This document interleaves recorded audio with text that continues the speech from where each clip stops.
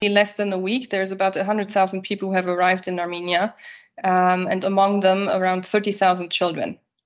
They've all come through this little town that I've visited twice now in the south of Armenia, Goris, which is a little town of only 20,000 people in normal circumstances, who had now to deal with this huge inflow. By now, many families have actually moved on to different parts of the country, either because they have family or friends there, or because actually the government also has allocated different shelters in different regions of the country to be able to host all this population. You said that you went to Goris already. Did you have a chance to talk to the children to understand what they have gone through and what is needed for them? We had in the first few days, so in the initial days of families arriving in Armenia, I visited the registration centers the Armenian government had set up, and all of those registration centers always also had a health point, so to say, where nurses and doctors were working, and I was speaking to them, asking them a little bit about, in what state, physical state and mental state are children actually arriving, and they all confirmed the same thing. The children arrive hungry, showing signs of malnutrition, that they arrive very tired, that a lot of them are running a fever or have other kinds of diseases. And the psychologists that were working in these centers also were saying that, were confirming that they all arrive really in a state of shock and trauma, and struggling also to comprehend what had been happening to them.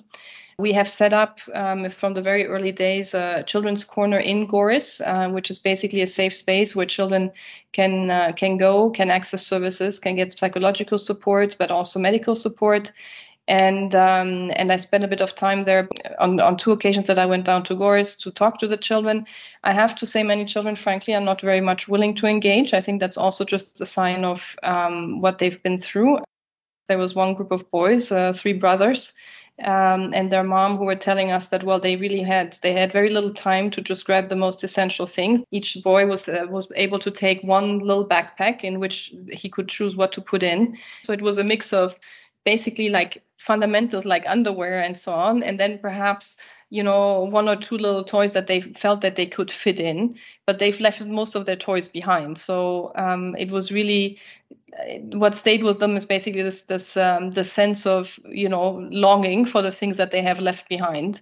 And they were very excited when they were in this children's corner to see that there was a lot of toys that they could play with. They were jumping around, running around, playing with balls.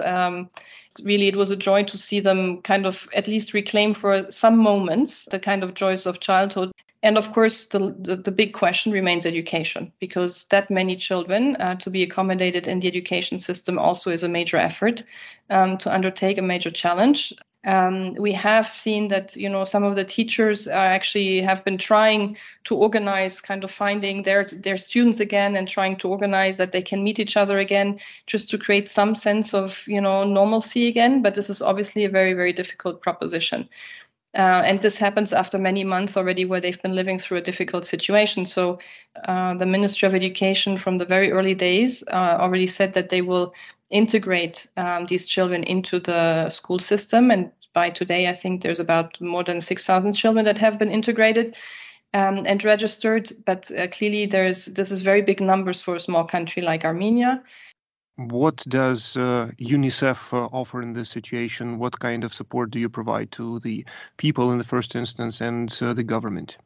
So we're looking at different types of support. So in the immediate, we had already pre-positioned some supplies. For the last few months already, we had been working on preparing, giving our humanitarian mandate to make sure that we are ready for the kind of crisis that we now unfortunately see unfold.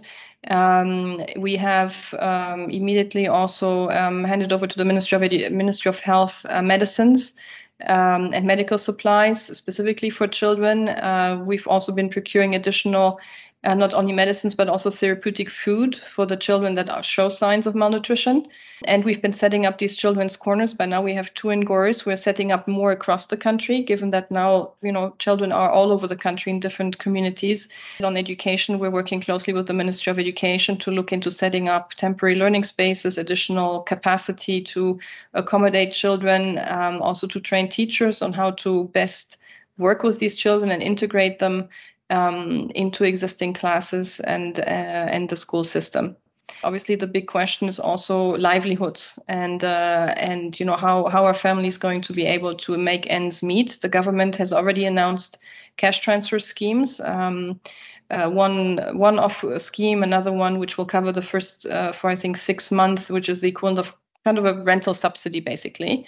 And we're working with the Ministry of Labor now to see what else will be needed specifically for families with children. For example, vouchers for families to be able to purchase clothes for winter clothes for children, but also what other kind of expenses will be needed to cover, such as, for example, for education when they go into the schools. Is there a message you would like our audience to hear?